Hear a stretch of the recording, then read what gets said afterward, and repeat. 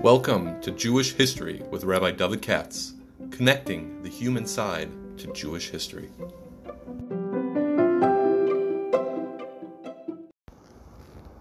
For sponsorship opportunities or to support this podcast, please visit our donate page at www.support.rabbidavidkatz.com.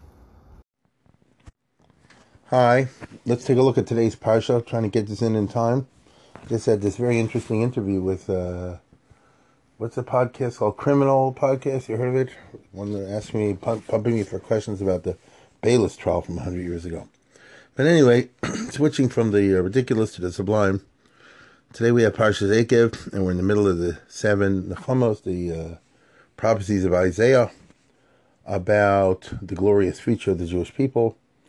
And the whole Eikev is more of what you had in the past, where Moshe is like rambling on, don't do this, be sure to be from, watch out for idolatry, don't be self-righteous, don't think it's because of my own tzidkus that God got me over here, and so on and so forth. I would point to one or two things in this week's Parsha, which strike me as interesting. And one is as follows. If you look at chapter 10, we have over here a retelling of the story of the Ten Commandments. I mentioned this in Shul last night, actually. Remember I said last week that if you want to do some interesting work, what you have to do is you have to take the two stories from, Yisro and Voschanan, Ten Commandments round 1 and Ten Commandments round 2, and compare them side by side. And you'll see Zachar and Shamar and Lo Sach and Lo Sasav and all the stuff that I was speaking about last week. Maybe I didn't have a chance to play it all out for you, but you can do that work yourself.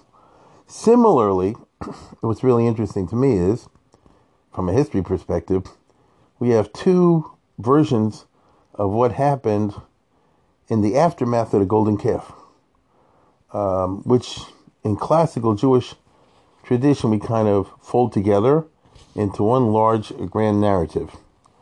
That's fancy English for the following: 40, 40, and 40. The way you understand the story is based on reading Kisisa and then today's Parsha Eikev. The way they put the story together goes like this. The Jewish people leave Egypt on Pesach. They get the Torah on Shavuos. No, they don't. The Ten Commandments are pronounced on Shavuos. And then 40 days later, which is Shavuos B'Tammuz, Moshe Rabbeinu gets the first Luchos. But then he breaks them, because the Jewish people at that time are making a golden calf. That's what the Shavuos B'Tammuz is all about. And then Hashem said, I'm going to kill everybody. And Moshe says, don't do that. And he prays for 40 days and 40 nights, which means he prays to God from Shavuos B'Tammuz to the end of Av, which is any day now. And that's when he says his famous pleas, don't kill him, Ma Yomra Goyim, Zachor Lavadecho, Lav Mitzvah Yaakov, Vayichal Moshe, all that. That takes place, again, between Shavuos B'Tammuz, over the course of the 3 weeks, and then over the course of the 3 weeks after that or so, to the end of the month of Av. By the time you finish that month of Av, so we're about 5 months or so since the Jews left Egypt. So Hashem says, okay, I won't kill him, but I don't like him. And Moshe said, that's not good enough. And then Moshe goes up another 40 days and 40 nights. That's how you read Parshas Eikev. From Rosh Chodesh Elul until the 10th of Tishrei, which is what we call Yom Kippur. But that's how it became Yom Kippur. And what he's praying there is to patch up relations. So it shouldn't simply be that God's not going to kill him, but, he's broiges with them. And to get another pair of tablets, another 10 Commandments. Give us a second shot. And indeed, at the end of the 40 days, round 3, on the 10th of Tishrei, they get the second tablets, the Luchos Shnios. And that, my friends, is why we say, they used to say anyway, the Yom Kippur is the happiest day of the year. Remember, the girls and boys were dancing outside of Jerusalem and all that, the famous Mishnah about Tu B'Av and Yom Kippur. L'hoyu yamim tovim l'Yisrael ki Yom Kippurim v'chamisha sarvav. Why Yom Kippur? It was a great times. It's not simply the sins are forgiven, but, they got the Ten Commandments. So the Luchos that you and I have, so to speak, is the second round, not the first round. And all that is by folding together Parshas Kisisa, and then we have it in this week's Parshas Jacob. So you take a look at the reading, and you'll see what I'm talking about. Now, again, you compare and contrast the accounts. In Shemos, in Kisisa, as I recall, so after Moshe pleads with God, God says, you go and carve out the 2 tablets this time, and then I'll write on them. So what that means is, of course, that the Luchos Rishonos, they say were created in the first 6 days of creation, the Ben Moshe, before the first Shabbos, which is another way of saying the miraculous. What were they made of? Miraculous material. It says stone, but not regular stone. And therefore they just materialized in the arms of Moses at the end of 40 days and 40 nights. Because when it says, Vayitin al Moshe, Shnei Luchos Avim, how do you read that pasuk? God handed it, what does God have a hand? He handed to Moshe 2 tablets and said, here, these are yours now. I know the Chumash says that, but what does it mean? And there are many chazals that play around with that theme. Moshe had part of it, Hashem had part of it, in the middle was the empty, the unheld part. But God does not have a physical body, so consequently, if it says he gave him over to him, it means that Moshe is there for 40 days and 40 nights. And then all of a sudden, in his arms, it goes bang, shazam. And there are 2 tablets. And different materials, like Star Trek. They're materialized. And wow. And how could that be? Because they're not regular. They're created from the first days of creation, which means the miraculous. Okay, the miraculous. Now, the second tablets are not like that. The second tablets, Hashem says, you go to a mountain or some stone place, and you do the hard work of a mason, cut them out. And once you, cut them out with a hammer and chisel, whatever they do, then I, Hashem, will write on it. That's pretty amazing too. But it's not like the first tablets. You know what I'm saying? This is a very interesting, distinction that the second tablets are less, what shall I say, divine, less holy, because they're not immediately from the hand of God. Moshe had to make them. So that's part man. I'm sure some thoughtful rabbi can make a whole speech out of that. But that's a fact. Now, that's not what caught my attention so much. That's the plain reading of the 2 parshas of Kisisa Nekev. But now you take a look over here, that Moshe calls attention in this week's parsha to something that doesn't say in Shemos at all. And that is Hashem's to make a box. Bo'esahi, Amar Hashem Elai, P'sol l'choshni luchas havana k'rishonim, v'alei Elai ahara. Hashem says to Moshe, you carve out 2 new tablets of stone, Karishonim, the same size as the first ones, and then come up the mountain. And by the way, make yourself a box, an aron eitz, a wooden box, an ark. So Hashem told him to make a box. This is not told to us in the other place. And then I, God, will write on these tablets as the Dvar Mishaluchos Rishon Asher Shibarta V'samtim Baron. So you, Moshe, after you carved out these tablets, you go up the mountain, and up there I will, hit them. I will write on them, which is amazing. V'samtim Baron, and then I, Hashem, am telling you, after I finish writing them, put them immediately in a box. Which is just interesting. Why? Why didn't he do this the first time? With the first tablet, there's no mention of a box. For us, Aaron Atzeshitim, and Moshe goes on to say that I did construct a box, an ark made out of acacia wood, and I carved out the stones, and I went up and did it. And Moshe tells the story over in this week's parsha. And he says, I came down afterwards with the tablets, and I put them in the box, and that's where they remained, as I was ordered to do by God. So, what happens with this box, with this aron? And all the more fortunate trying to figure out what the heck is going on over here, because the way we generally understand the story is that, as I just told you, God forgave them on Yom Kippur, and gave him the new set of tablets. And then, the day after Yom Kippur, according to Jewish tradition, God tells them to make a Mishkan. And they proceed to make the Mishkan between Yom Kippur and Hanukkah. That's what Hanukkah is supposed to commemorate, among other things. And one of the things that happens is that Bezalel, who's appointed by God to run the operation of constructing the Mishkan, he makes a box, a golden ark, correct? Overlaid with gold. And that's where they put the Ten Commandments. That's what it says in Shemos. We all know that. So, what's happens with the box that Moshe goes up and down with in the mountain, that Hashem was very makbid to tell him, as soon as I give you the tablets, put them in the box. What's going on over here? Now, because of this, there's always been a lot of confusion and therefore a lot of different opinions among the commentators, the classic commentators, of what exactly is happening over here. Just opening up to save you the trouble. The Aryeh Kaplan Chumash. Here we go. What's with this ark, this box that Moshe constructs now? Some say that this was a temporary ark that was used until the golden ark mentioned in Exodus was made. That's the Ramban and Rabbeinu Bachya. So this was a temporary ark, and I guess it was just put away later on. Geniza. That's something they call Raiders of the Lost Box, the Raiders of the Lost Ark.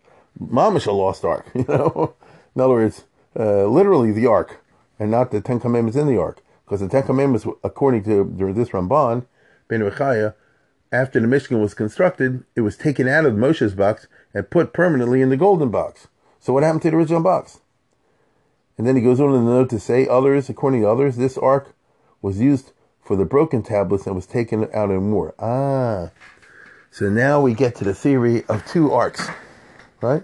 The theory of two arks, which is that there were two Aarons, and one was a battle ark that they took for Milchama, and the other one was the regular ark, which they didn't. There are two drivers of this idea. One is mentioned in the beginning of Bamidbar somewhere, early in Bamidbar, where it says on the one hand that the Aron was located always in the middle of the camp, and elsewhere it says, "V'Aaron bris Hashem nosei lefneim derech shloshes yamim," that the ark preceded their march by 3 days. It's a stira, and based on this, it's a machlokas in the Tanaim. It's not me talking. It's a machlokas in the Tosefta in Sota, I believe, that one says that it was one ark and get over it. The other one says no, there were two. The one that preceded them was the battle ark, and the other one was the regular ark. The regular one. And it's a machlokas, Rabbi Yehuda Bar Ilai and the Chachamim, whether there was one Aron or two. And one way of getting around the problem that I just told you, which is Moshe made his own ark, and then later on Bezalel made a golden ark, is to say, Aron and Echanami. One became the Aron that was used for keeping there full time, the peaceful ark. That was Bezalel's golden Aron, and that's where the luchos were all the time. And the other one was used in battle. When they had a war, they would accompany the Jewish soldiers into the battle. Where do you get that from? Well, everybody knows the story in Shmuel Aleph, where they have the battle against the Philistines, and the Jews say, we're going to win because they bring the ark. And of course, they got defeated because if you rely on the ark instead of doing tshuva, then the ark becomes like an avodah zarah.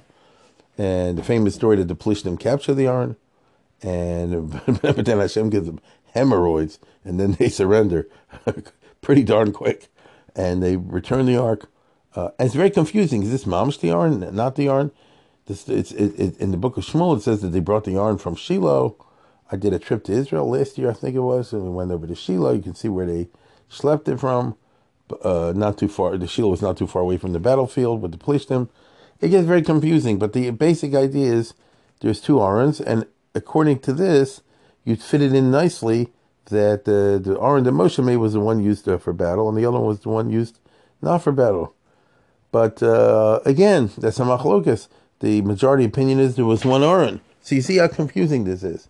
And some say Moses made the basic ark out of acacia wood, and then Bezalel covered it with gold. That's the Malbim and the Ibn Ezra, I guess, which would be the easiest way, in which it's all one Aron, and that is the Aron that Bezalel made. But then it's shvach because later when it says Vayas Bezalel's Aron, it sounds like Bezalel made the whole Aron from scratch. And he had Chachma, Tfuna, Udas, he had special abilities to understand how to make an Aron, and he and Moshe had an argument about, what should go first, the Aron or the Mishkan. And so I'm just throwing this out at you and give you a job to do over Shabbos, which is try to work this out a little bit, which is what's the idea of two Aarons? And this leads up also, I remember the Conciliator has this. If there were two Aarons, what was in each one? So the Pashut Pshat is that the regular Aron, the golden Aron, had the Ten Commandments, the Luchos Shnios. And then the battle ark had the Shivrei Luchos, the broken tablets from round one, which Moshe smashed on when he saw the Jews made a golden calf. Which is kind of interesting, because you go into battle with an ark containing the Luchos Rishonos.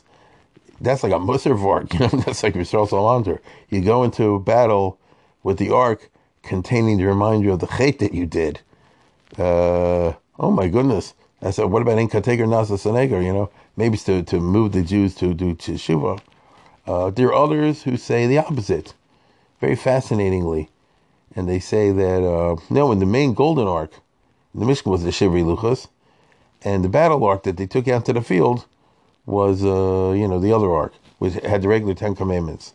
By the way, in the story of David and Bathsheba, if you remember, Uriah, the husband, when the king tells him to go back and spend time with his wife, Uriah, the husband of Bathsheba, says, how can I do it when my buddies and Yoav, the general, and the ark of the Lord are out in the field, battlefield in Ammon? I can't go to stay in my own house.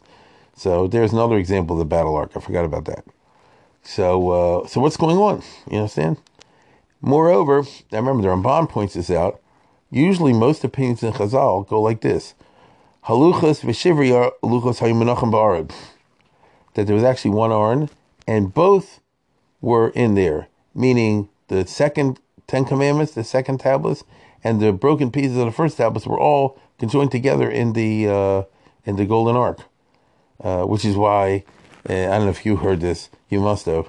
They say if you see an old Talmid Chacham, and he doesn't have it anymore, maybe he's too old, and he lost it, his mind's not great, they treat him with respect, because Shivri Luchos Munachim Ba'aron, it's old word, right? Because even, the Shivri Luchos, the place that once had the Torah, even though now it's broken, deserves respect for the fact that once had the original Luchos. Didn't notice the guy used to know how to learn. So you end up with a whole bunch of different sets of possibilities over the arrangement between this Aron and the other Aron, all of which is a function of the fact that if you just simply take the trouble to compare the two versions of the post-Golden Calf story between Shmos and Parshas Eikev, you see these distinctions or these differences, and you fold them together into a grand narrative, it becomes not so easy to do. I happen to think that that's very interesting. Now, of all the Mefarshim, I got to tell you this one. This is my favorite, because it's so wacky off the wall. And that is the Bechor Shor. There's a commentary called Yossi Bechor Shor. He was one of the Balei Tosfos. He's one of the Pashtanei Tzarfas. You had, in the time of Rashi and Tosfos, these quite remarkable Mefarshim on the Chumash. They were so frum that they could say non-frum things. That's what it is. They were so frum that I'm serious. That that if they said something that today would be shocking, well, they're shocking at that time. So Yossi Bechor Shor, you can get the Sefer. It's out. The Moshe Rav Kook published it long ago. It's very, very, very interesting. Always unusual insight. And he said like this. This is cute. Why does Hashem say make a second ark and put them in a box? Why we do that? And the Bechor Shor said like this. God says to Moshe, I know you got a bad temper. The minute you saw them make a golden calf, you smashed the first tablets. I'm not going through the trouble of making a second tablets, and you lose your temper over something or other. The next Korach comes along, and you smash them too. I don't do this every day. Shalot, as he puts, Samtim Ba'aron, I'm reading, Shalot Tolichim Od Al Yodcha. I don't want you, Moshe, to hold these in your hands. Shaloi Mitzuyas Loch, Lishabram Mim Tichos. I don't want I don't want you to have the tablets at hand all the time, so that if you lose your temper, you'll break them like you broke the first ones when you got angry. I'm scared of your temper. So basically, Moshe has anger management issues. And according to this, when he comes down from the golden calf, what does it say? He said he saw the Jews, and they were dancing and making the golden calf, and he got so angry, he threw the luchos on the ground and smashed them. Now, usually you and I read this like this. Moshe did it on purpose to take out the anger of the luchos, to appease God, etc., etc. There's a lot of sublime ways of reading it. But you can also read it like this. Moshe says, what the heck? I just went 40 days and 40 nights down, they made a golden calf. Down with this, heck with this. I smashed them in the ground. And even though there's a chazal that says, Yashakach Sheshibarta, but the Pashup Shah ain't that way. And so God's like, who told you to break this? I went to the trouble. Haluchas Etzbelohimi. This is the Sheshimeh Habrashis. Moreover, it's a little bit awkward, because what happened? Moshe saw them make a golden calf. He lost it. He threw the thing and smashed it on the ground. By the way, he must have been pretty angry, because the luchos were big and heavy. And so if he threw them on the ground and smashed them, he must have really thrown them down. So he really lost it. And then Hashem, now watch the case. Then Hashem says, I'm going to kill them. And Moshe turns around and says, no, don't lose your temper. Well, God said, I guess you just lost yours. You just lost yours. Now, that's not the way the Chumash writes it, but that's the way the Bechor Shor sees it. It's implied, you know what I'm saying? It's implied in the fact that he says, come up the mountain, bring 2 tablets, and bring a box. The minute I make the write on them, you put them in the box. And don't touch them. Because I know you. You have your pluses, you have your minuses. One of your minuses is anger management. So it's just a very fascinating way of doing it. Somebody would say this today. You say, oh my goodness. He's like Avi Weiss or whatever. This is one of the Rishonim. It's like I say, one of the Bali Tosas. They to them, when they look at the story of smashing the Luchos Rishonos, they see it as an anger problem. So anyway, I just share that with you because it's a little bit off the wall. And with that, I bid you a good Shabbos.